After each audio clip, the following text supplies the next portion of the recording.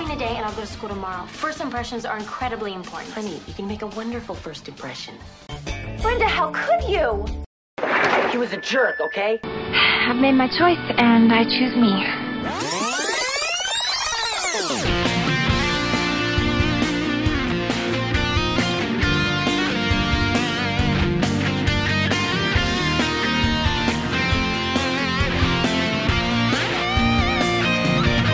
North-South Connection Podcast Network listeners, welcome inside the world of currently West Beverly High and maybe beyond. I am JT, and this is 9021 No So, a Beverly Hills 90210 podcast retrospective series. And I'll be honest, this is something I've wanted to do for quite a while.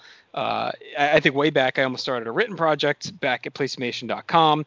And then I've come close to pulling the trigger a couple of times on a podcast series. We did kind of a retrospective, like all-in episode of Talk and Pop on the PlayStation Pop feed a couple years ago, and I was close then.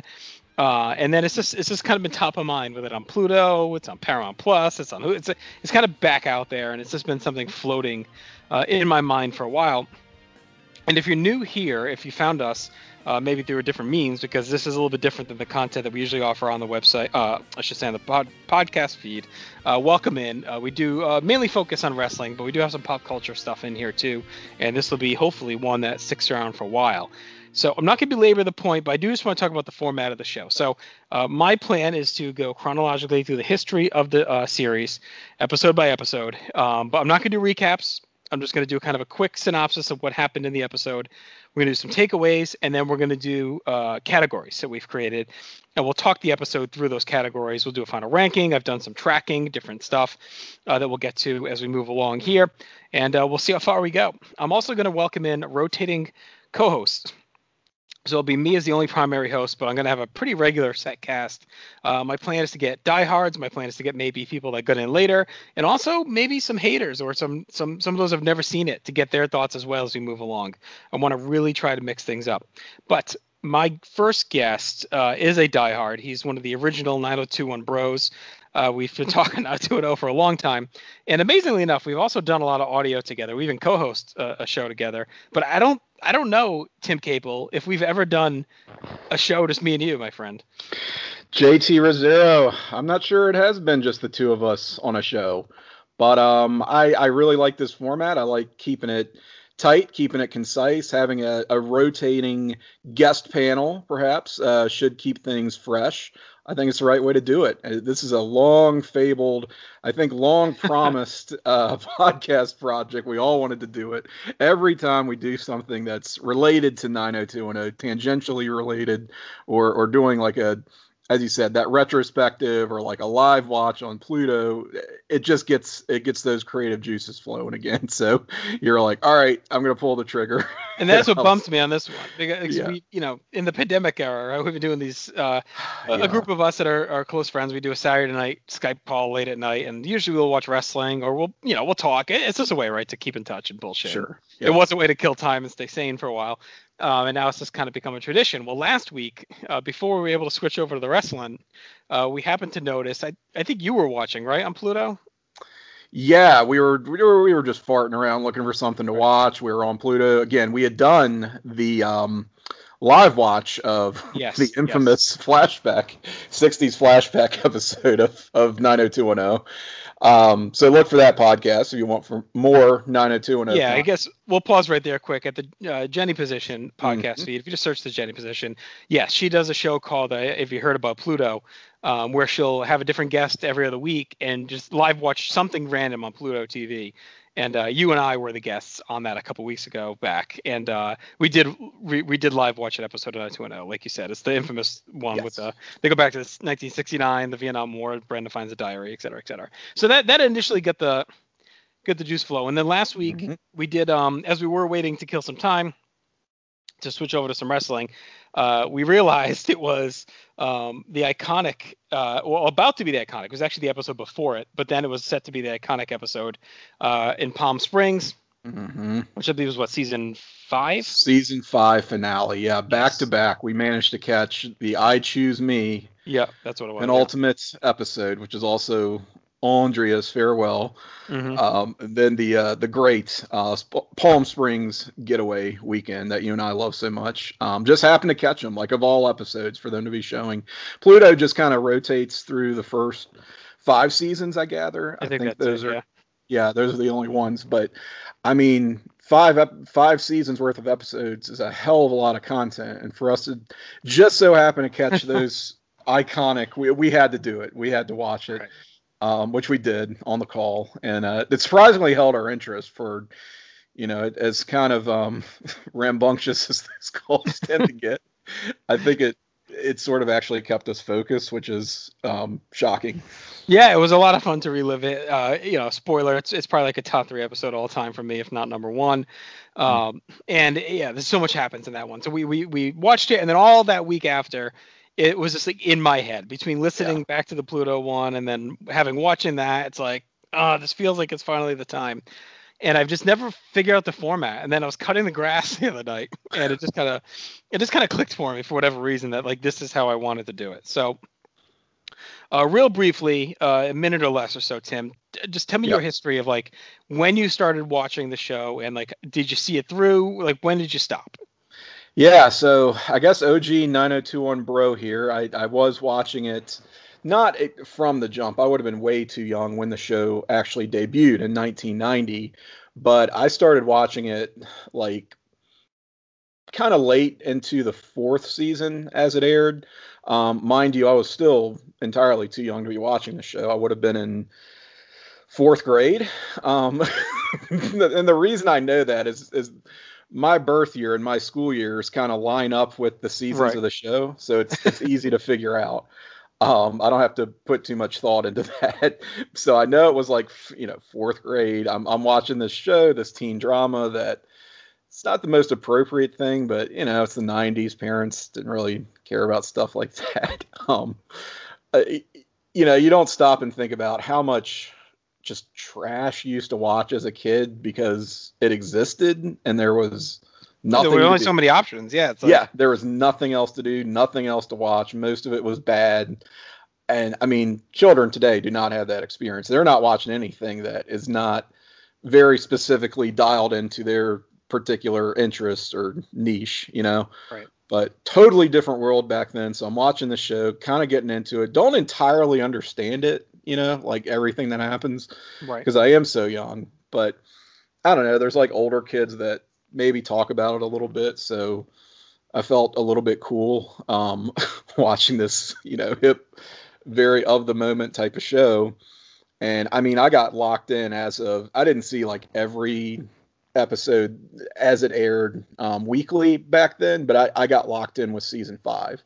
So it would have been going into like 5th grade, and that's where I'm just addicted to it, watching it every week. Of course, that's the introduction of Valerie. So I'm more of a, maybe controversially, more of a Valerie fan than a Brenda fan, which I understand that, not everyone is going to be cool with that, but just to let folks know where my loyalties lie.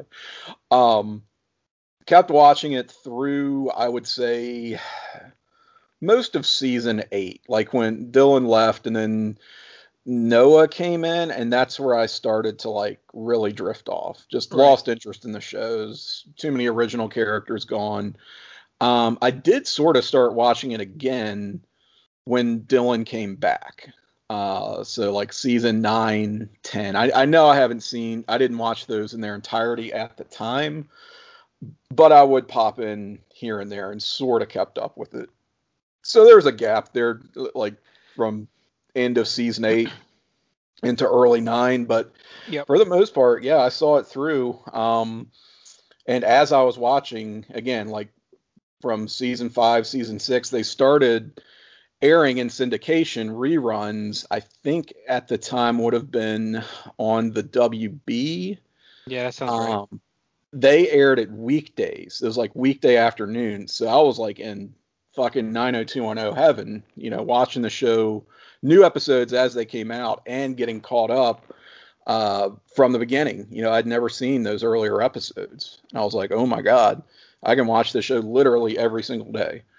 So, and eventually they, I think at first they were just doing the first 3 seasons in syndication. and then they threw 4 on there, so I got caught up with, you know, what I didn't see from season 4. So very quickly I was able to see Everything. Pretty much all of the show, yeah, as it existed at that time. You know, about 4.5 seasons worth. Yeah, I want to say I got into it like season 3 because I remember the Paris stuff. Yeah, I vividly remember like Dylan and Kelly getting together, like in the pool, and then Dylan's dad getting blown up. I remember all that stuff. Right. So I would have been 11 or so when that hit. And I mean, I watched with my mom, which like seems crazy now. And then I think there was a time, I want to say, so I would have been 11 when it started. Probably within a couple years, we'd both watch, but separately. Like it started to get like a little weird, you know, like that I'd be watching this as it was like 14, 15, you know, it gets a little odd. So I think I'd go to my room and she would watch it in the living room. But my cousin Melissa was a diehard fan, so I had her, and her and I would always talk about it. She was a couple years younger than me, but we were the two in the family that were really like the diehard 90210 fans. And I stuck with it. I definitely remember Dylan leaving. I think I did the whole season after that with Susan, and then I want to say it was like close to when Brandon left. I think I kind of dipped out, but I definitely I remember watching the finale, so I think that was like appointment TV for me. Like I came back to watch that to see what happened and how it wrapped up. But I don't really think I paid much attention, which would have made sense because those last 2 seasons were what? 99, 2000. So like. I mean, I went to college in September 98, so that's probably around when I stopped watching it when I went to college, I'm guessing. And then I must have been home probably because the finale was May 17th. I probably had just gotten home freshman year or something. I remember watching that episode at my house. So, all right. So that's our history there. So let's move along. Let's talk Beverly Hills 90210, Season 1, Episode 1, Class of Beverly Hills. So Minnesota, and look, this is what we're going to do. I'm literally going to read the 4 sentences from Wikipedia, and then we're going to move on, right? That's all. Yes. If you want to know details of what happens in this episode, watch the episode. It's streaming on Hulu. It's on CBS All Access, Paramount, whatever it's called. Yeah. It's not hard to find. So anyway. Oh, and we should shout out too. You found an Instagram account that's awesome, right? Because as you know, as most people know, all these streaming services, one of the big issues in 90210 was all the music. There's so much like current music they would use, and a lot of most of it's dubbed out. But Tim found an awesome Instagram account that is remastering scenes with the actual songs, which is really cool. So it's not whole episodes; it's just like the scenes themselves with the songs on it. Do you have the title in front of you? It's the Instagram account is BH90210 restored. All just one word. So BH90210 restored. I think that the person curating that is through like about the 5th season, like about halfway done, but committed to seeing it through to the end. I mean, it's kind of a pain in the ass because you got to scroll all the way down to the end / beginning of this Instagram page to see the season 1 My stuff. problem is I kept getting derailed. It's really easy to do. So, I mean, just like all these old shows, they had no idea that streaming or home media would ever be a realistic concept, back in 1990 when it was produced. And the thing is that 90210, more than most shows, had a lot of contemporary music used in its episode. I mean, exponentially more. So it really sucks that you don't get to hear. With other stuff, you're kind of like, it wasn't a big part of the show anyway. Who cares that much? But I really do think that the music was a big part of what made the show the show. Agreed. At the time. So it definitely adds to the experiences. Just see these scenes as they were originally presented. So you watch the stuff on Hulu and streaming, whatever, even on DVD, you're going to have these horrible dubs, which, I mean, if you never saw the show in the first place, maybe you don't notice. But it is important to know that those were not the real songs. And for this show, we're trying to hunt. Like, we have some from other means that have the music. So we're going to try to do our best. But at the very least, we'll list the songs at the end that were in the episode. You want to know something crazy that I just found out today, though, Justin? What's that? Pull the curtain back a little bit. After all the sort of hemming and hawing that I was doing, trying to find like a source that had the original, like all the original songs intact in the pilot, I went on Hulu, of all things, played it. I swear to God, they're all the original songs in the pilot. Wow, that's crazy. It is. It is. So for the pilot, at least, if you watch that on Hulu, I can't speak to other streaming services. I don't know how it's sourced, but watch that pilot on Hulu. You will get the original. I don't know why. I don't know if they fucked up. I don't know if it's a different rights issue because it's a pilot, so maybe it's more like a movie than a I don't know. So they don't have the French hot in here? Yeah. Right. Not ours.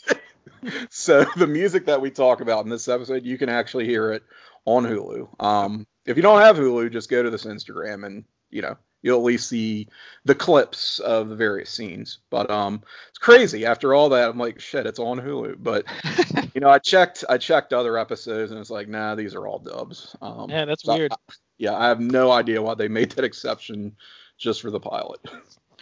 All right, so Minnesota natives Brandon and Brenda Walsh begin attending West Beverly Hills High and experience culture shock as they become exposed to glamour, wealth, and privilege that the new classmates possess. Following a romantic date, Brandon accidentally spreads a rumor about him sleeping with a notorious party girl. Brenda uses a fake ID to get into a nightclub and passes herself off as a college student and begins to date a young lawyer. Two freshman students, named David and Scott, attempt to navigate their way through the social scene at school. So this aired on October 4th, 1990. So it is a very 90s show, not 1989, which I always get mixed up. I always, for some reason, think it was 89, but yes, it does start. Yeah. Well, sometimes you might think it the 89-90 television season, but no, it's the 90-91 television season. So this tells me I would have been in first grade when this aired. Yeah, so I would have been 9. So wow, that is third grade, I guess. Yeah.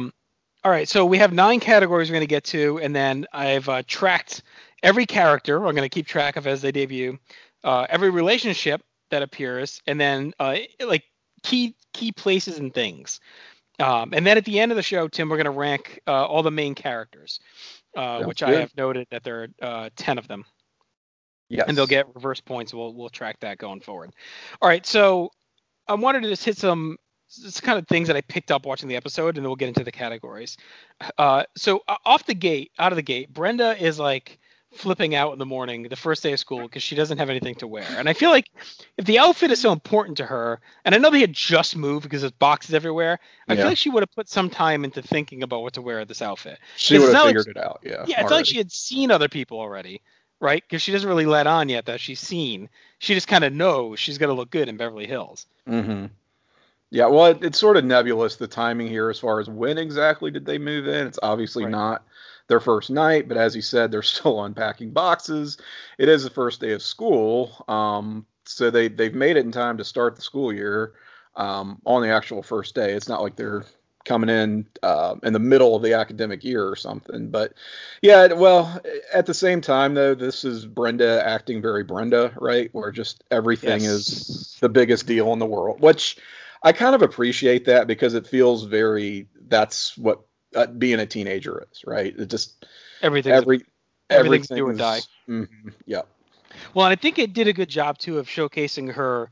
What would become a pretty big character trait for her for a while is her thirsts to be accepted and fit in, where she always kind of feels like the odd duck throughout the series, where she rarely at times she'll find it, but rarely ever feels like she really fits in, and that kind of is already on display here. Mm-hmm. Which is very sort of ironically contrasted among her peer group. Like all of her friends really do accept her from the jump, as we'll see, and she sort of like wants the things that they have, and they are more coveting her lifestyle with the stable family life, the loving home, like just the sense of normalcy that the Walshes represent in this show and in this universe that really none of the other characters have or have to some degree, but it's in a very like kind of heightened reality.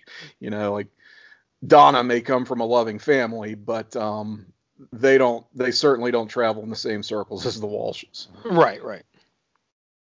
And speaking of the Walshes, so we see the first glimpse of the Walsh home, and it's kind of That's wrong. It's not that Walsh house. No. So I guess we'll see how quick the real one shows up. I'm guessing by the next episode that they're in the house we would know and love. But this was like, it took me, I was all discombobulated. Yeah. Mm-hmm. The kitchen is all wrong. The exterior is totally out of place. This is one of those things I put down as not so much this may be a category just for this episode, pilotitis, where just the things that will change very quickly and that you see with pilots of these long running shows, just totally off. Like the house, you don't have all the characters there. I want to say some of the parents, particularly one in this episode, is played by somebody else entirely. Yep. I think even some of the parents' names are different, which is going to come up later in this first season. So they're working through some things. Brandon's car, it's not Mondale, is it? Right. No, it is not. It's like a Chevy shitbox, basically. Mm-hmm. This brown car, and it's cool the juxtaposition they do out of the gate. So I liked how they kind of wrapped the open. It was an extended open for this episode into like a montage of them coming to school and kind of showing off like what Beverly Hills is going to look like for them. Oh and my God, that montage. Yeah. I thought it was really well done. Plus you get the extended version of the song, which was cool. Which is not the song either yet. It's that's going to go through a few permutations before they figure it out. Right. But it's kind of there, right? I mean, it's yeah, it's recognizable. It's just a little bit more, feels a little more 80s than it does 90s. Right. So we get that, and we see Steve's Corvette. Steve Sanders makes his appearance in the montage with the iconic license plate already. That is one thing that's not piloted. That is already established. Mm-hmm. IA4RE as his license plate, of course, which was that stays with us, I think, through the entirety of the show. So yeah, and his vet. And Steve, I mean, he's horny for Kelly Taylor right away. You could tell he's like pissed that they broke up. He's obviously bugs them throughout the episode quite a bit. So this is like establishing their backstory a little bit. And I actually thought they did it pretty well. Like we know by the end of this that they were together. Steve claims he broke up with her, but it's clearly he's like, completely still in love with her and wants to get back with her. And that's, it seeps through everything he says. And right down to him trolling her when she says she got a no job. He says it looks like it took about a foot off of it.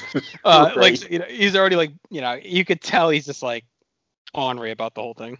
Mm-hmm. He's kind of nagging her, but at the same time, it's Steve, and he sort of makes a good first impression, honestly, for this show. I loved him in this episode. Yeah, the way he pulls in the Corvette and gets out, and like this guy's all business right away. And we were kind of comparing notes back and forth before this, and both of us made the observation this isn't quite as Walsh centric as we sort of remembered it being.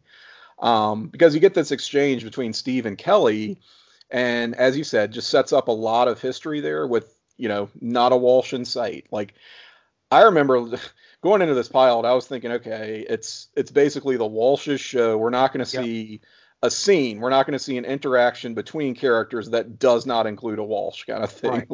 Whether it's one of the kids, one of the parents.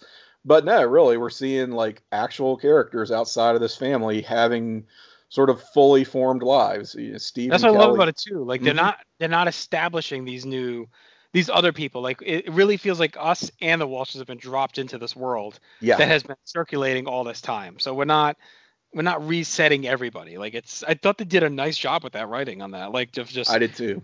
Everything felt, and where it wasn't, it was clear why. Like David Silver and Scott Scanlon are freshmen. So like that's why they're not on the radar of these other people. But like, Donna, Kelly, Steve, like they all know each other and have a world that's already been built that now we're coming into. And we also established the Walsh as kind of a studs out of the gate. Like Brandon, clearly is got the looks down already, and like he's kind of desirable. Brenda, they're both positioned. Was it like right at the principal like out of the gate? Like the grades are good, they're great students, so, like they're good looking. Like they're gonna fit in. It's just how easily will they fit in. But they're not going to have a hard time making friends. And I'm glad the show didn't like try to make that a plot point or some kind of conflict of, we can't make friends, we're the new kids. Like clearly they're not going to have any struggles socially or probably academically, as you said, with the scene with the principal, who the principal is also not Mrs. Teasley. So I don't know. He's a little creepy, honestly. We'll talk about that in a minute. But that's another whole like. What were Well, they so doing? yeah, so the interesting thing to me, that was one thing that really stood out. That in some ways it felt very Saved by the Bell to me, where they really focused a lot on the teachers, which isn't a thing later, unless they're begging the students.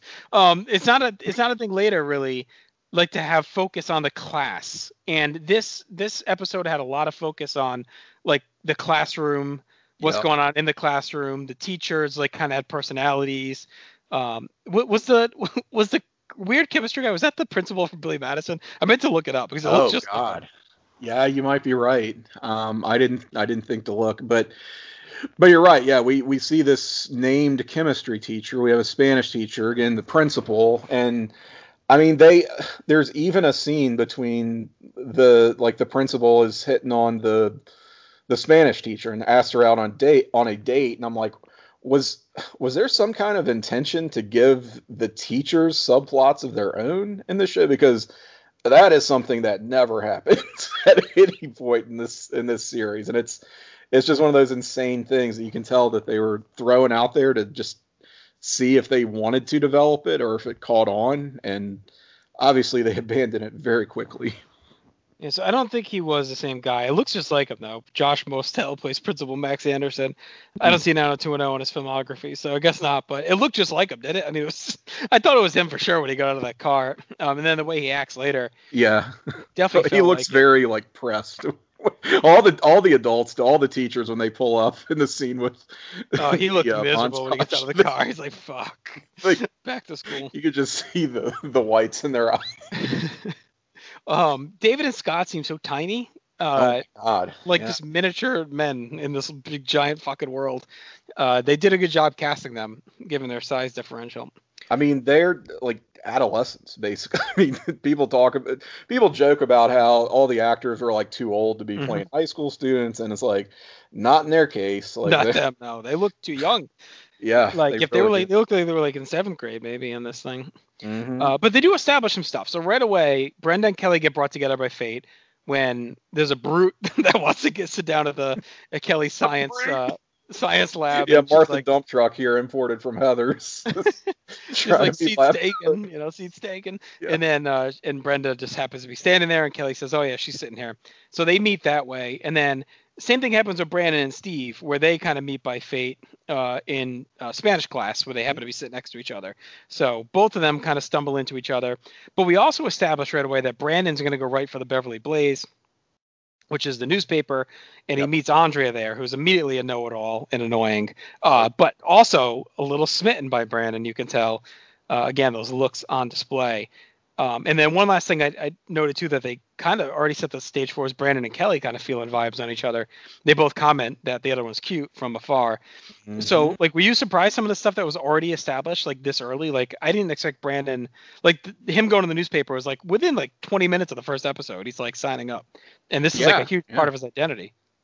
Yeah, well, that part I was sort of, I knew he got involved, in journalism in high school pretty early on. So that part didn't, and they had to somehow establish his relationship with Andrea. So I was like, yeah, that more or less tracks with my memories, but kind of the foreshadowing, it's not even really foreshadowing with him and Kelly, totally caught me off guard. I was like, I don't remember them even having any sort of opinion one way or another towards each other, like for several seasons. But Yeah, no, it's I mean, it seems, they're, even if it's really, just seeds for way down the line, like they've established that on some level there's some feeling of attraction there. admiring each other from afar here from this pilot. Yeah. All right, so they focus a lot on them adjusting to the big time. We get and then we get the big party at Marianne's house. Scanlon is Marianne Moore. Yes. Marianne Moore. We'll talk a lot about her, I think. Scott Scanlon is shoved in the pool, looking like a clown. That was funny. But then, I guess we can start here because this, I don't know, we're all over the place a little bit, but let's talk about the best scene because it's here for me, and that is David and Steve driving through the night. So Steve gets loaded at the party because he gets pissed at Kelly, and he just had kind of ran into David Silver earlier in the night. And that's where David started fanboying over Samantha Sanders, his mom, who's a soap opera star. And afterward, David's outside because Scott kind of took off on him because they lost track of Yes. each other. And David ends up, even though he has no license, has never driven stick shift, he's going to drive Steve's Corvette as Steve's Hammered. And I love this whole scene with, it actually might have some 40-year-old virgin vibes with the drunk Steve in the car and David's trying to just fucking survive the ride. You get the, Kelly and the girls come by and he's trying to impress them. And then the cop pulls up next to him and he's wearing the football helmet just to try so he doesn't obviously look as young as he is. And then you get to the end of the scene where he drops him off and David forgets to put the parking brake on and the vet slides down the hill and smashes into another car and David takes off. But I thought this was my favorite scene, which is our first category to talk about. My favorite scene of the whole episode was this night riding stuff. What did you think? I'm going to back you up. That struck me right away too as my favorite scene. I knew they were going to have a hard time topping that, and I didn't think they did. I love the party setting itself, but then just seeing Steve from the moment he gets loaded and just thrown out of the party and has this little meet cute with David, which they have really great chemistry. Oh, they're so good all throughout this. Right away, which again, I don't remember them just being that good and playing off of each other so well, especially just immediately like that. And I mean, Steve gets some very good drunk dialogue as well. Telling David, oh, you can do it, like he's just taking this all in stride. It's not like he's being he is very obnoxious, but it's not like he's being a belligerent drunk. He's not being an asshole to David. He's like, hey, drive me home. It's fine. It's no big deal. Drive my Corvette. And, David doesn't even have a license. Manages to do it, but then wrecks the car once it's actually in park, which is a great little comedic. It is funny that he makes it that far before all hell breaks loose. And Steve's friends, he had a bunch of friends with him. They just kind of left it with him and took off. Yeah, well, kind of telling. Maybe Steve doesn't have as many friends as he thinks he does, or he doesn't have very good friends, clearly. That he's reliant on this freshman to take him home, but he's saying things like, just put the gas in the ignition and step on the key. He's gone. It's kind of cheesy, kind of goofy, but it reminded me of, I don't know, like an 80s teen movie in some ways. Especially with David getting pulled over, and then you see him in the visual gag where he's in the football uniform. Just really, really great stuff there. It's not necessarily what you think of when you just think of good scenes from this show, but from this pilot, I really enjoyed all that. Yeah, it was fun. And to me, it wasn't just like the best of like a shaky pilot. Like it was actually, it was like a legitimately good scene. For sure, all of it. And it establishes their chemistry. And we also learned a little about David because he says at some point in here, like, he was able to drive the car because when your parents are divorced, your dad will basically do anything to keep you happy on the weekends. Yeah, he's talking about the divorced parental guilt card that he's been playing, basically. So we learned that he comes from a broken home. Yep, that's established. All right, so now we go back to the school, and Kelly's creating a fake ID for Brenda, but I couldn't tell, like, was she using a pencil to alter her actual ID? Or was it a full fake ID? Like, I'm like, were IDs that flimsy in the late 80s and early 90s that you could, like, just mark it with a pencil and you were good to go? It was like a little piece of paper. Yeah, it was, and it's just a paper ID. We see it get torn up by the bouncer, who, by the way, did you recognize this bouncer? It wasn't until later today that I realized that guy is actually like a name actor. He looked really familiar to me. Who was it? It's Jaimon Hansu. I don't know if I might be butchering that name, but he was a pretty notable character actor. He's kind of like been in everything. He's not the guy in Dodgeball, is he? Because he looked like him. I don't think it's him. Is he in Dodgeball? He's in. You would know him from Guardians of the Galaxy. He's the guy who basically arrests Peter Quill, and Quill is giving him the third degree, like, don't you know who I am? And he's like, I'm Star-Lord. And he goes, who? Yeah. He's that guy. Okay. So. And the dodgeball guy I'm thinking of is not, obviously I know Crazy Ass Killer, not him. But the guy who drives the motorcycle for Ben Stiller, that guy is like bodyguard. Gladiator. He was in Gladiator also, which was a pretty big role in that. Well, it's a big role here because he does allow Brenda in, but he kicks the rest of them out. And I thought it was a little shitty on multiple ends. I mean, like, I get he doesn't want to let them in, but he just let their friend in. Like, I know. I mean, it was like a real douchebag move. Like, just, I know he's pissed that they tried to fake their way in, but at least, like, go grab the girl so they don't leave her there. I mean, that was, like, that to me was a little unrealistic. And because that aggravated me a little bit. There's no way Brenda is more convincing than her friends that she's there with, you know. Like, but even beyond that, like, once he let her in and he said no to them, like, and they're like, that's our friend. Like, a little compassion. Let him go get her friend so they know. Like, he just lets her go in on her own. Yeah, okay, let this not only underage girl run around this club, but now completely unaccompanied by anyone. It seemed like real reckless of a bouncer. And then this is where on the version we watched, we had the fake knockoff of Hot in Here played in the club, which was funny. Oh my God, yeah, the dueling people shaking their asses to different songs. One a bad dub, one the actual whatever it was, which I didn't really recognize either song, to be honest with you, but that's 1990. All right, so then we get Creeper Jason comes in at the bar, and actually ends up being a little less creepy than I thought. At first he comes off pretty creepy, but by the end he's actually not too bad. Well, at the end he is, but in the middle it gets worse. So he's a lawyer. He kind of entraps Brenda to stick around and have a drink, and she eventually caves. And we go from there. So again, I told you I wasn't going to recap. These are just things I've noted. I thought Brandon. So Brandon ends up, he chats up. We haven't talked about Marianne yet. Marianne Moore, who is the party host, and it's almost like this mythical character in the school. It feels like everyone thinks she's this party girl, but she's actually kind of reserved. So she's got this like mysterious vibe about her. And her and Brandon met at the party, and then they go for a date. They ride on the bike. And then in the hot tub, I thought this was all pretty hot and well done. I both yeah. Those lips, man, she had some real 1990 duck lips action going on. And I do want to talk that makeout scene, but we'll get there. I don't understand why Brenda went back to the apartment with the guy. Like she's going to this guy's apartment. And then she's surprised he wants a bang. Like, what did you think was going to happen? Like, she's all surprised. Like, I don't get the thought process from her, from going to be like scared to not wanting the drink, and then, okay, we'll go back to your apartment. Like, it seemed like a real big escalation by her.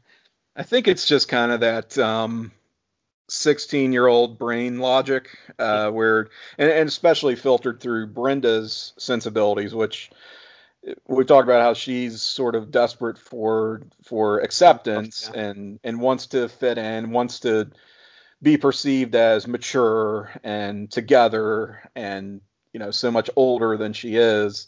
And, she clearly hasn't put a lot of thought behind this. It's not like she went in there planning to be picked up by some guy alone, which, by the way, this guy, Jason, he's dressed like a henchman from a James Bond villain. It's the casual male. It's kind of this black and white ensemble going on. And he's, very generically 90s handsome. I think they established he's 25. So I don't know. Some of the interactions between them, I got the sense that there was no way he didn't know already that she was underage, and he was just kind of stringing her along. I don't know. I sort of felt like he was later. I think he thought she was at least probably like. Yeah, I mean, I think that's kind of their intention. I'm just sort of the way it reads today. I'm almost like, I feel like he knew what he was doing and was sort of getting off on treating her like shit almost, and making her feel less than. I was surprised that he drove her home and didn't force. Like, I was waiting for it to be like a force thing and she escapes or something, and he's like, "Yeah, home." So he ends up being okay in that scene. Now, you mentioned the pilotitis. We do see the fake Jackie Taylor here, which was annoying. And she also pronounces mature. Mature. Oh God, I want to. But that is something I feel like Jackie Taylor would do. Probably, but this Jackie Taylor sucked. I'm ready for real Jackie Taylor. Also, so we mentioned the lab teacher earlier. This felt the most out of place to me this guy. Like, he felt like a real Saved by the Bell character. Like, that's what he jumped out to me as. He's got the classical music playing. He's making fire with the Bunsen burners. And then he's like creepily moving as they're taking the test. He's fondling the bust. I don't know if that was who the fuck that statue was he had, but he's like fondling it on his desk. Like, it was just very odd, this guy. And we kind of see that same scene twice. Like, they do it again later in the episode, at least with the classical music he's playing. Yeah. And I don't know, like, to your point, once was probably enough. Why are we none would like none would have been. We're very focused on these teachers. Him, the Spanish teacher, the principal. Like, we just didn't need. It was. I mean, I don't know. I guess they're trying to make it more high school drama. I'm curious when they decided to move away from this, because I really feel like going forward, we barely see class.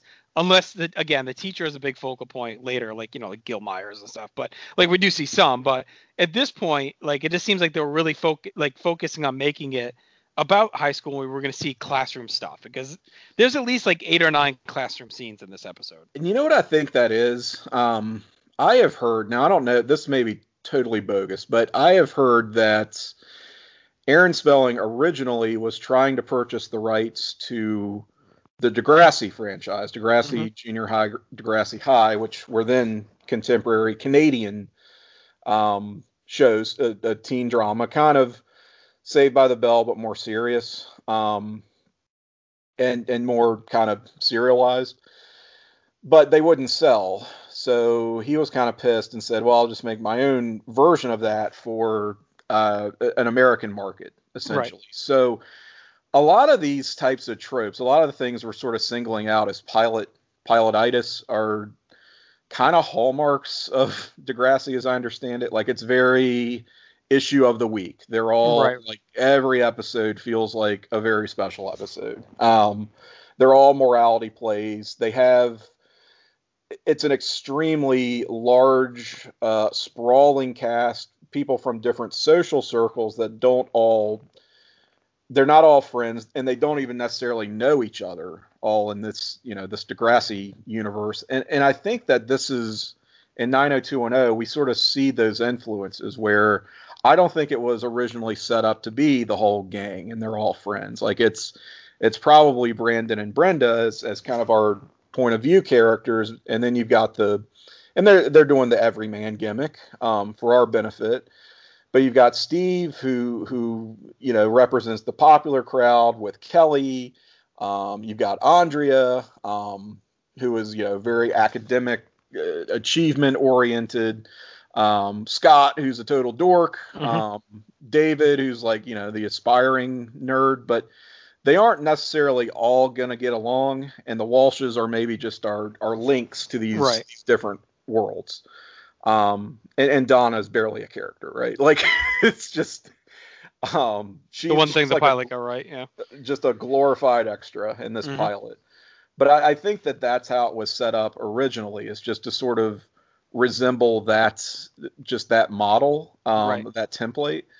And they just move away from it. Yeah, it changes quick. Yeah. When the show just develops its own identity. We'll see how quick it does change. We will. All right, I wanted to hit our second category because it's right around here that we can really step up our conversation. And one of our categories we're going to talk about is best hookup. And I think, and again, the reason I'm doing this one now is I feel that very confidently that we're going to be on the same page with Brandon and Marianne. Sure. Yeah. Yeah. Well, we don't have a ton of competition and a ton of options for this category, but yeah, I mean, that's a pretty hot one. She's great. I mean, she's a queen. Like, I mean, she really should have stayed around. I thought she was perfectly casted. And, from the meeting at the party to the first date to the, him talking to her at lunch where he's kind of flirting over the peanut butter and jelly and the salmon. And she's got the Walkman on. Like, I thought that was really well done. And then, of course, things get a little crazy where, Brandon's, he's the one that wants to slow down in the hot tub. And basically like, hey, let's get to know each other. And she's like, his rationale for that was so 1990 also. Right. I felt like it's not, he doesn't tell her like, hey, let's pump the brakes because I'm not ready for this. He frames it more as, you're the girl. Why are you making advances on me? Why are you making the first move kind of thing? Like, it's like, really you should want to take it slow. And it's kind of, I mean, it could be read in a way that's sort of gross, but I just took it as that is so of its time. And it's not meant to come across as, offensive or sexist or whatever. It's just, I think someone watching that for the first time today who is maybe unaccustomed to, this type of media would be like, what? So that was one of those, oh, okay. More things change, huh? And then beyond that too, so we kind of get the America Pie moment with him at the track, with the telling Stifler he's gonna bang what's her name? Like it's kind of similar to that, right? So They're like, what happened? He's like, oh, I did something you could never do, and really Brandon didn't lie, right? None of them probably could have said that hot tub and turned her down, right? So he kind of says, I did something no none of you would have ever had the ability to do, and they take that as that means he hooked up with Marianne. So they immediately start spreading the rumor. Now the rumor's all around that Brandon banged her. And this leads to my next point. What's up with this school DJ? Look, out of his mind. The wild thing spotlight. Out of his mind. He's talking about relationships. Like, what are we doing? He's like, oh, the newest hot relationship. Putting Steve on blast for getting drunk at the party and just. Yeah, so what the hell's going on? What are we doing? Weird. Principal Jack, we mentioned him earlier. What a player. He's like making moves on the Spanish teacher. First, he's like, you're too Spanish, basically. You need to be less Spanish in your Spanish class. Yeah. And he's like, how about dinner Friday night? He's like, fucking guy. I love that scene because so at first he's being kind of the academic hard ass, telling Brenda, it's going to be tough. You're going to have to really crack the books here. It's going to be so much different from Minnesota. We do things differently. We pride ourselves on academic excellence here at West Beverly. And then he drags the Spanish teacher into his office like, look, your class is too hard. So you got to go. You got to get those grades up or you're out of here. And then you got to go to dinner with me. And yeah, no, let's talk about it more over dinner. All right. So my second favorite scene, and really in a way, it's a cousin of my favorite scene. So Steve's in class and he's got this alarm with him. And what happened along the line is basically David had Scott's prize Lakers hat that had Scott's name in it. And he leaves it. He had left it in Steve's car the night of the accident. So now they're panicking because this whole time Steve has been trying to track down who the nerd was that wrecked his car. And he doesn't remember. He was so drunk. Blackout drunk, yeah. And no one knows who the fuck David was. So like no one can pinpoint him. But they're living on the edge because in this car is a hat with Scott Scanlon's name on it. So they decide they have to go break in the car and get the hat. So they go to do that while Steve's in class, and Steve like has a tracker sitting on his desk that goes off, and he just fucking takes off. And I thought this was in the middle of class. Yeah, he just leaves, and he's carrying the alarm. He's running out, and David and Scott are like trying to get the hat out of the car, and they don't make it out in time. And like Steve's about to murder Scott, and David admits it was him. And I mean, I thought David was amazing here, talking his way out of it. Yeah, he's like basically like, look, I saved your fucking ass, man. Like. And by the way, if you have insurance, you can lie and just say like it costs more and you'll make some money on the whole thing. And that immediately is on to this. Steve's like a scam artist, or like not maybe a scam artist, but like a Ponzi scheme type of guy. He admires a good grift. Yeah. Yeah, he's always looking for the next buck he can make. So David picks up on that. I thought those two really stole this episode as a combo. I thought they were tremendous. This whole episode and this scene and the driving scene were great. Yeah, they did. I would That is really neck and neck for me too. Just Steve bolting in the middle of class is hysterical. Oh, and it's just like there's no consequences, of course, because it's Beverly Hills and it's Steve. Well, and he had that alarm with him, like he knew, like he was just waiting. He's like, gotcha, like he's been sitting there waiting for the perp to come back to the car. So yeah, sitting there with this elaborate setup on his desk in school. It's really good. And then, so, Brenda obviously was moving way too fast with Jason, the lawyer. I guess it fits her age. She's kind of now gotten a little smitten with him and is kind of naive to the whole thing. But I love the scene at dinner with Jason's friends. I thought they were hilarious. Oh, my God. Yeah. This guy, Ron, of course. So Brenda says she's majoring in astronomy, and Ron's all into astronomy. And he asks, like, what's a black hole or whatever? And his wife, I don't know if it's his wife or his girlfriend, or goes, who cares, Ron? Who cares, Ron? She would have bitch. But that was really funny. So, like, he's asking these questions, and she's just, like, shitting all over Ron as he's trying to ask. And in a way, she's inadvertently bailing Brenda out because he's asking shit she clearly doesn't know. She's trying to explain what a black hole is. And I don't know. I thought that was really funny. I thought they were good.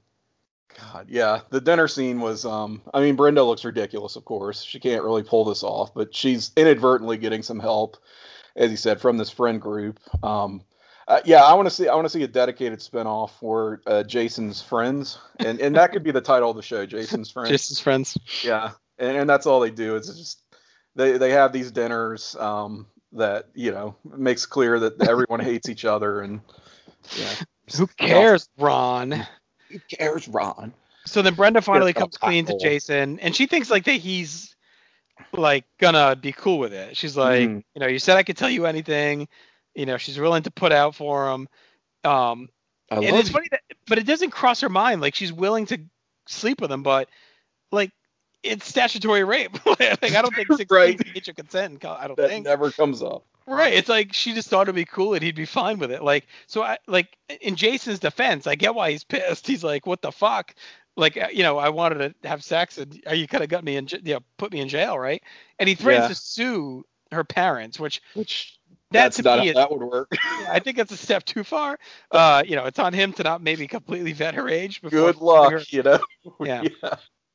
So he's kind of an oddball. But I do think, I can see why he was so mad, right? Because she put him in a very precarious position where if they would have went through it at that first night and, all of a sudden now here he is having sex with a 16-year-old. So. Yeah, I don't know. I guess that's where my headcanon comes in, where I'm like, he knew already, and this is how he's just okay with it. How he's dumping her. Like, he's kind of getting off on the power flex here. Yeah. Which, I mean, I think a lot of that might just be informed by, recent years. Yeah, I didn't pick up that at all. I really that kind of thing does happen and did happen. I'm like, I don't know, maybe he was one of those type guys. I thought he was just more aloof to it and thought she was 18 at least. Because I mean, she does look older than 16. So yeah, and I think, I know he's supposed to be 25, but he reads as, like a lot of cast members on this show, he looks a lot older than 25. Right. I can see why a 25-year-old would think she's maybe 18. I guess. Yes, if he looked like an actual 25-year-old, this would be a little less.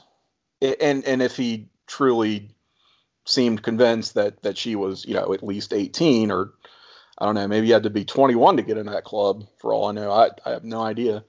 I might be more swayed, but yeah, I just thought, this guy's a scumbag kind of thing after that blow up. But especially I could sue your parents. Like, well, that was stupid. Yeah, no, you could. You're just a lawyer trying to lawyer his way out of this. So he drops her off, and they're done. Brenda hugs Cindy. But the other thing I just want to point out before we do our next category, another big thing here already is that Brandon already finds out about Andrea living on the other side of the tracks. Like, I didn't realize how quick that came in too. She runs away from him basically after school, and he follows her bus. That's right.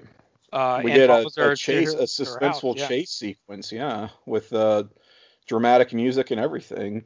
And he's pretty aggressive. He's like, why are you here? Why do you live here? Why do you go to West Beverly? So, and then she admits to him that basically, why is it fair? Just because I live here, I can't go to the best school is bullshit. And she uses her grandmother's address to go to West Beverly, and she trusts him now. So they kind of have this bond already where Andrea has trusted him with this big information about her that can really screw up her future. So. Yeah, well, and he kind of leaves her no choice. Like, it's not like he threatens to blackmail her or anything, but no, she's going to be somewhat reluctant to cross him now, I feel like, just because he is in possession of this information that would be very damaging to her. But to your point, I remember this being kind of a later season 1 subplot. I didn't know that this was established right there in the pilot. And it probably leads her on a little bit too, because like I think she's probably like, wow, he cared enough about me to follow me. Like, he's actually the first person to give a shit enough to follow the bus. True. Yeah. Where I live, right? So, all right, let's hit the rest of these categories before we do some ranking. So, I wanted to do one called Most Important Scene. Yeah. And I think you need a little foresight here. And I know when you do these types of shows, sometimes you play dumb a little bit, right? Of what's to come. But I do think for this, I want to see how many seeds are planted on like big things that happen later. So, I kind of comboed this, but I went with Brenda and Kelly and Brandon and Steve meeting in class. Like, to me, that was like the most important scene of this episode, when it came to being pertinent to the future. Yeah. And I went with, kind of along similar lines, just Brandon and Kelly making eyes at each other, or just making those passing comments, which it's not even, it barely registers here, but knowing as we do what is to come with these characters in their history, that just feels like a big one. That's almost blatant, and you wonder why it was such a shock later to people when they did finally look up. Yeah, I'd be curious how much they mention it. Because there has to be something there. And not to jump too far, but even when we did that episode about the 60s throwback, like in Brenda's mind, like Brandon is Will and, Kelly was Michelle and he had a thing for so the I 60s versions of them had the hots for each other. There, too. So, all right. Next category is most 90s look. And I think there's a lot in this episode. Oh my God. Yes. But I went with Brandon's Canadian tuxedo. Okay. I've got it on the list. Very Minnesotan, early 90s to a T with the jean jacket. I guess it wasn't a full Canadian tuxedo because he didn't have the jean shirt, but sure. He had the jeans with the jean jacket and the white shirt. So that's on my list. Brandon's also got the Canadian Mist mullet, which that's not gonna stick around. More pilotitis. It's not. He doesn't look hideous with it or anything, but it's certainly not the Brandon you think of when you right. think More of clean the cut. Yeah. I had a lot of contenders here. You had David's sort of Vanilla Ice cosplay, like the next day at school after the party, where he's hiding out from Steve. Steve himself in Spanish class with his Izod Lacoste shirt. That's very where it's at for preppy early 90s, jock. But I ultimately went with Kelly, who I think is going to maybe have this. She'll win a lot of these. Yeah. This is going to be locked up by Kelly, I think, for me, moving forward. Which I don't know how to describe it other than, again, it's after the party. It's just her and Brenda, and Donna's in the scene along with her other two extras. But she has on like this purple blouse with a hot pink blazer and knee-high blue leggings. And I think she may even have bicycle shorts on over the leggings.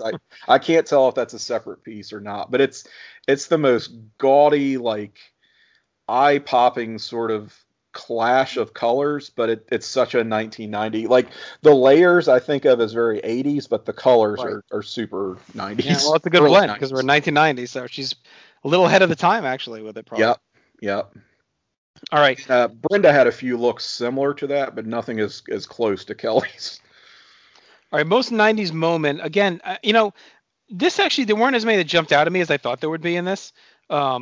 Maybe without the music, a little bit didn't help, but I didn't see as many glaring 90s things. So I went with Marianne with the Walkman sitting at lunch. That's a big, good one. Kind of thin metal headphones with the big, like, I don't know what those things called, like Nerf material, the ones that used to go on your ear.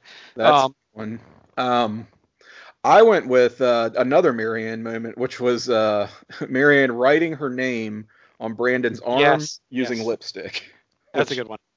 When has anyone ever done that since? I started panicking for Brandon, how he was going to keep this intact. Oh my God. Yep. He's smart enough to memorize it, hopefully, but I immediately started thinking, well, just take a picture with your phone, right? But you can't. So yeah, I was like, oh man, I was like getting nervous for him. Runner up, probably that club scene. Also, just the whole, the lineup of people trying to get in. Yeah. The place is called the Blue Iguana, which is such a. We all had clubs with these names like that in the 90s. Pretty good Mexican place in Salt Lake City, the Blue Iguana. There you go. It's either a Mexican restaurant or a club. And the bad fake IDs, of course. Just that's a totally 90s thing. All right. So I went one of our last categories here, best lesson learned. Oh, God. So this could be a lesson learned by you, the viewer, by the characters. And I had two here. They're very similar, though. They're both ID related. So one is never enter a club until all of your friends get in with their fake IDs. Don't go plowing into the club. And then also, before you're going to try and bang a girl that looks kind of young, check her ID maybe, or at least ask for proof of age. So those are my two lessons learned when it comes to fake IDs. On the flip side of that, I have, and this is a very victim blaming sort of lesson, but again, it's the 90s. But it seemed like the takeaway, what they leave us with at the end here is, don't date grown men when you're a child. Yeah, that too. Like, I think that is sort of the lesson here, because I mean, not that either one of them faces any real consequences, but it's framed as more Brenda is the one who learns the lesson. Like, nothing happens to Jason, right? It's not like he gets arrested for, making out with a fucking 16-year-old, whatever. It's insane. There's a little bit of don't spread rumors, or don't substantiate rumors by your vague non-responses when asked about them. Yeah, that's the one too. Like, he kind of knew. You could see it in his eye that he kind of knew what he did as he was doing it. He kind of knew what he did, but he didn't want to walk it back either. He did sort of, I don't know, want to leave people with enough suspicion, maybe. Right. Yeah, he was definitely trying to use it for a little bit of clout. But I also think he immediately realized he was in over his head, because, I think they don't really implicitly say this, but I think part of it too is, like, shit probably didn't work this way in Minnesota, right? Where the rumor mill, the DJ, like, it's everywhere within an hour, basically. Like, everyone knows. So, all right, we did best hookup. That was Brandon and Marianne, and then best quotes. Not a lot to me jumped out of this one, honestly, tonight. But I went with I originally had this with most 90s.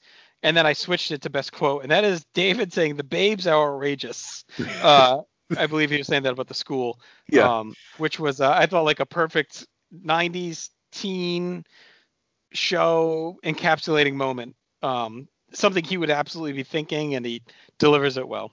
Yeah, that's a good one. I have a couple of contenders. Another David-related one. This is Steve in response to David after busting him in his car. God, what did I do to deserve meeting a dork like this? My favorite is actually an exchange. So not one person, but between Marianne and Brandon, shortly after they meet in her very labyrinthine house. She goes, "Oh, you smell so good. What is that you're wearing?" And he goes, "I don't know, Tide." It's just, Oh yeah, that was good. Boy from Minnesota, doesn't know what to say, but is, it's working for him. All right, so I like that. Let's wrap up with our final grade. I thought it was a pretty good pilot. I thought they established a lot. It wasn't too over the top. It wasn't off-putting. I could see why it kind of caught on. Pretty good for a primetime teen soap. The characters kind of feel fleshed out already too. Like we said, they organically brought the worlds together. Didn't feel forced. We've already, seen that Beverly Hills has lived before this, and these people are coming in. And, we mentioned earlier, but it was much less Walsh focused than we thought. I'd say maybe 65-35 Walsh, which I probably would have guessed more like 90-10 at least coming in. So it was definitely a surprise to see how non-Walsh centric it was. Yeah, I would agree. And there's things that sort of are here for this pilot and this pilot only, so we don't get too attached to them. We don't get too hung up on them either. We just know that, that's going to change. The show has not found its identity yet, but the characters are pretty well established. We are missing one notable character, but that is going to correct itself very quickly. And I think we've got a really good sense of who everyone is here, who all of our, major players are in this show going forward. And they all sort of have a decent hook. And it's so funny. Like you said, it's not as Walsh centric. And I still feel like you kind of have a show here, even without the Walshes, but they provide you with that lens into this world that I do think is important. Right, we're joining them for the ride in. Yeah, I mean, all right, so it's a very American, very aspirational sort of show. It's a teen drama, but especially with it being 1990, we're kind of a materialistic culture. Let's face it. You can't just do the Degrassi thing of casting ordinary looking people, normal people, and saying, "Oh, this is your show now." And it's like, that's boring. That's just my life. I want to see cool people doing the kinds of things that I want to be doing. Yep. And all right, so that's what this serves as, I think. So for final grade out of 10, you can do halves. I went 5.5 out of 10. I thought this was above average pilot. I thought they got a lot done. I didn't want to go too high because I know we get some heights to climb. But I thought this. I didn't want to go like average either. I debated 5, but I feel like they deserved a little bump because I thought it was a better than average pilot. Yeah, I would agree. It is better than average. I'll go ahead and give it a 6.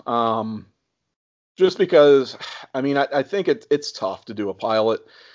They're almost always destined to suck, even for good shows. It's just really hard. It's more like almost something you have to endure and just get through. But this didn't feel like that. This actually felt like a pretty good episode of the series, and we didn't even mention it. It was a 2-hour too, so like it really 2 hours. That's why we had a lot to cover, but it really flew by. Honestly, like I got sucked in pretty easily, and it cruised along for a 2-hour episode. And it had a lot of ground to cover. It's well paced. It's a good introduction, and there will be certainly better episodes to come, even in this first season, which all in all I think is a little rocky, but yeah, 6 out of 10 for me. All right, so really quickly, courtesy of Tune Find, I'm going to read down the soundtrack, the songs that actually aired in the episodes, and once we get to a point where maybe we're able to actually watch the episodes with the music, we can talk best songs for each. But I'll just list. So the beginning scene, Brandon's alarm clock goes off. It's "I Want Your Love" by Transvision Vamp. Yep. Then we get the West Beverly introduction. That is "All Want Is Everything" by Jellyfish. Great 90s band. Yep. The Motion of Love, Gene Loves Jezebel is the song playing at the club. Attacked by Monsters by the Meat Puppets is Marianne's party when Brandon arrives. They are playing live at this party, which you can see on Hulu. Yes, because cut out in the other versions, but for some reason on Hulu we actually get to see the band playing these. Which it's a big gap right there. I get the meat puppets. The Meat Puppets, right? Yeah. Which I wrote down as Meat Puppers for some reason. They also play Paradise when Steve's talking to Kelly, Jackson Brown's Boulevard when David drives Steve home, Clear to You by the Innocence Mission. That's when Brandon and Marianne are on the bike. And that scene, I would say, is worth going out of your way to actually find. Song. Yeah, do that on, again, on the Instagram, that account I told you about, BH90210 Restored, all the way to the bottom. You got to scroll down a bit.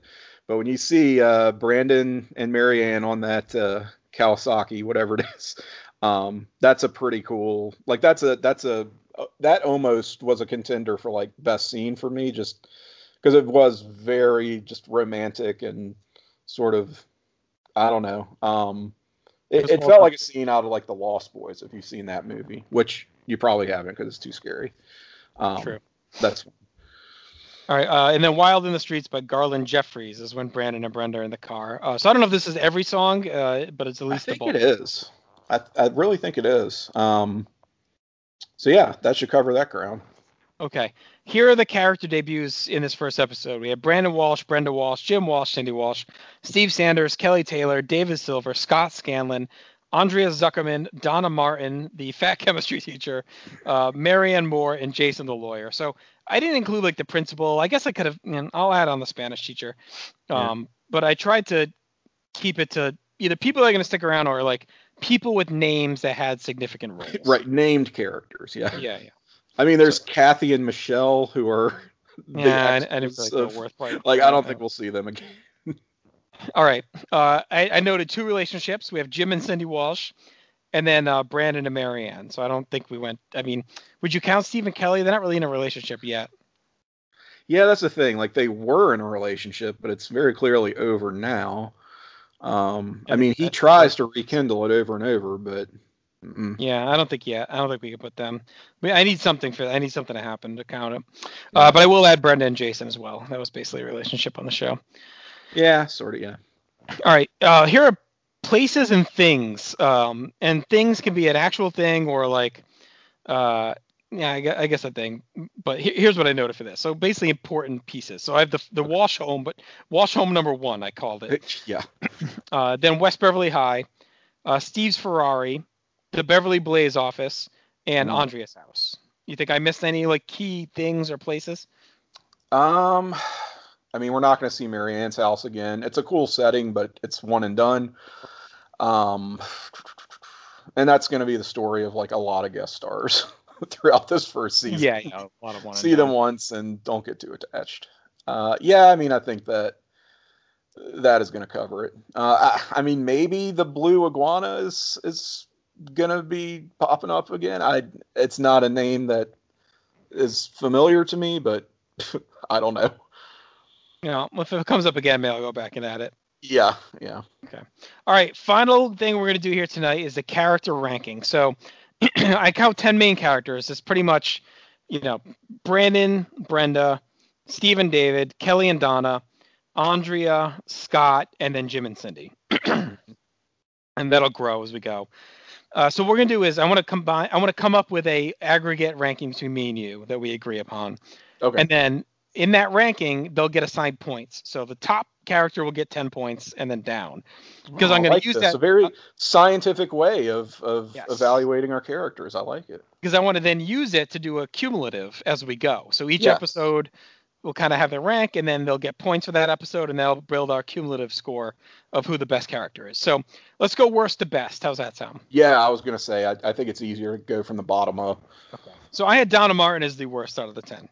Yeah, sort of by default. I mean, she's barely even a character in this. Okay. I then had whiny Scott Scanlon as number 2. See, I kind of go, and it's not his fault, but Jim Walsh is also barely a character in this episode. Yeah, but I kind of like him in the morning because he's such a dad where he's like, there's a lot of gridlock on the 508. I better get out there. What the fuck he says. That line might be worth it. I don't know. I think I put him lower than Scott only because Scott does have some actual plot significance as far as let me tell you who I have in here. So I had Jim, then Andrea, then Scott as 4, 3, and 2. So would you put Jim below Andrea and Scott? And then would you move Scott? Where would Scott be versus Andrea? Scott would be below Andrea. Okay. She's Andrea's positioned a little bit higher than I think she maybe deserves. And we talked about this a little bit off air, but I would have Andrea ahead of Jim and Cindy and Scott, honestly. Not that I want her to be, but so I had Cindy at 5 because I thought she was a little more active. Yes, she was. So the way I have her right now is Cindy, Andrea, Scott, Jim, Donna, but you would put Andrea above Cindy? Yes, I would. Andrea just annoyed me too. Her trying to poison Brandon on Marianne. That was a shit move. Oh yeah, and she made it. But I mean, it is character development, right? Even if we don't necessarily like the character, all right, sort of. I'm ready to get pushed around on my own show. All right, so this is the bottom 5. Gotta give you a fight. Come on. All right, so for the top 5, I had Kelly as the worst of the 5. Not her fault. She just didn't do a ton. Yeah, I think that works. Okay. Then I had Brenda next. Okay. And then, so my top 3 going from 3 to 1 was David, Steve, and Brandon. I mean, I thought David and Steve completely stole the episode. I originally had Brenda second, but the more I thought about it, Steve and David's scenes to me were the best. Anytime they were on, I really enjoyed it. I thought we got a lot of good character development between the two of them. We get to see the Corvette. We get to see the car driving, just everything they had to me. They were already my favorite part of the show to watch. Yeah, I mean, they got our best moment, and even a runner-up best moment. Yes. I might flip Steve and David, but honestly, I'd be fine. You leave Brenda. You're okay with Brenda below them? I am fine with Brenda below them. All right, so let's stick with that. Let's go Brandon, Steve, David, Brenda. I mean, Brandon, the show was really, we hear Walsh's, but it was really focused a lot on him. I thought he was really good with Marianne. You could see why he's going to be, fucking Brandon Walsh, right? Out of the gate. Yeah, I mean, his plot, both of them get their own both Brandon and Brenda get their separate subplots, but his is more dialed into just the ecosystem of West Beverly, whereas Brenda's kind of off in her own world doing this weird thing. All right, so the order right now with 10 points, Brandon Walsh, 9, Steve Sanders, 8, David Silver, 7, Brenda Walsh, 6 points, Kelly Taylor, 5, Andrea Zuckerman, 4, Cindy Walsh, 3, Scott Scanlon, 2 points for Jim Walsh, and 1 point for Donna Martin. There's going to have some work to make up some ground here in the future episodes. So I like it. Hey, I had a blast. Again, this is something I've been wanting to do for a while. So I don't know exactly the schedule is going to be yet for this show. I'm going to try and figure it out. But we'll be back sooner than later. I'm going to have a new guest, Tim, but you will be back at some point. Very soon in the rotation, I'm sure. I look forward to it. Anytime. I will do the show anytime. I'll move things around if need be. Look at you working the schedule. It's gridlock out there. All right. So in the next episode, we'll cover the Green Room. That is season 1, episode 2. There'll be a very big debut in that episode, of course, like we hinted at earlier. We'll be talking about that. Tim, really quick, just where can we find you on social media? You can find me on Twitter. I am at Cyke68, CYKE 68. All right. You can find out everything else Tim has going on in the world of podcasts via that. You can find me at JT the Pod Guy on Twitter, northsouthconnection.podbean.com. On my Twitter, there's a pinned document with all the great podcasts you can find here. We appreciate the love. If you get a minute, just go over to Apple Podcasts or any podcast subscription service that you take part in. You can rate and review the feed.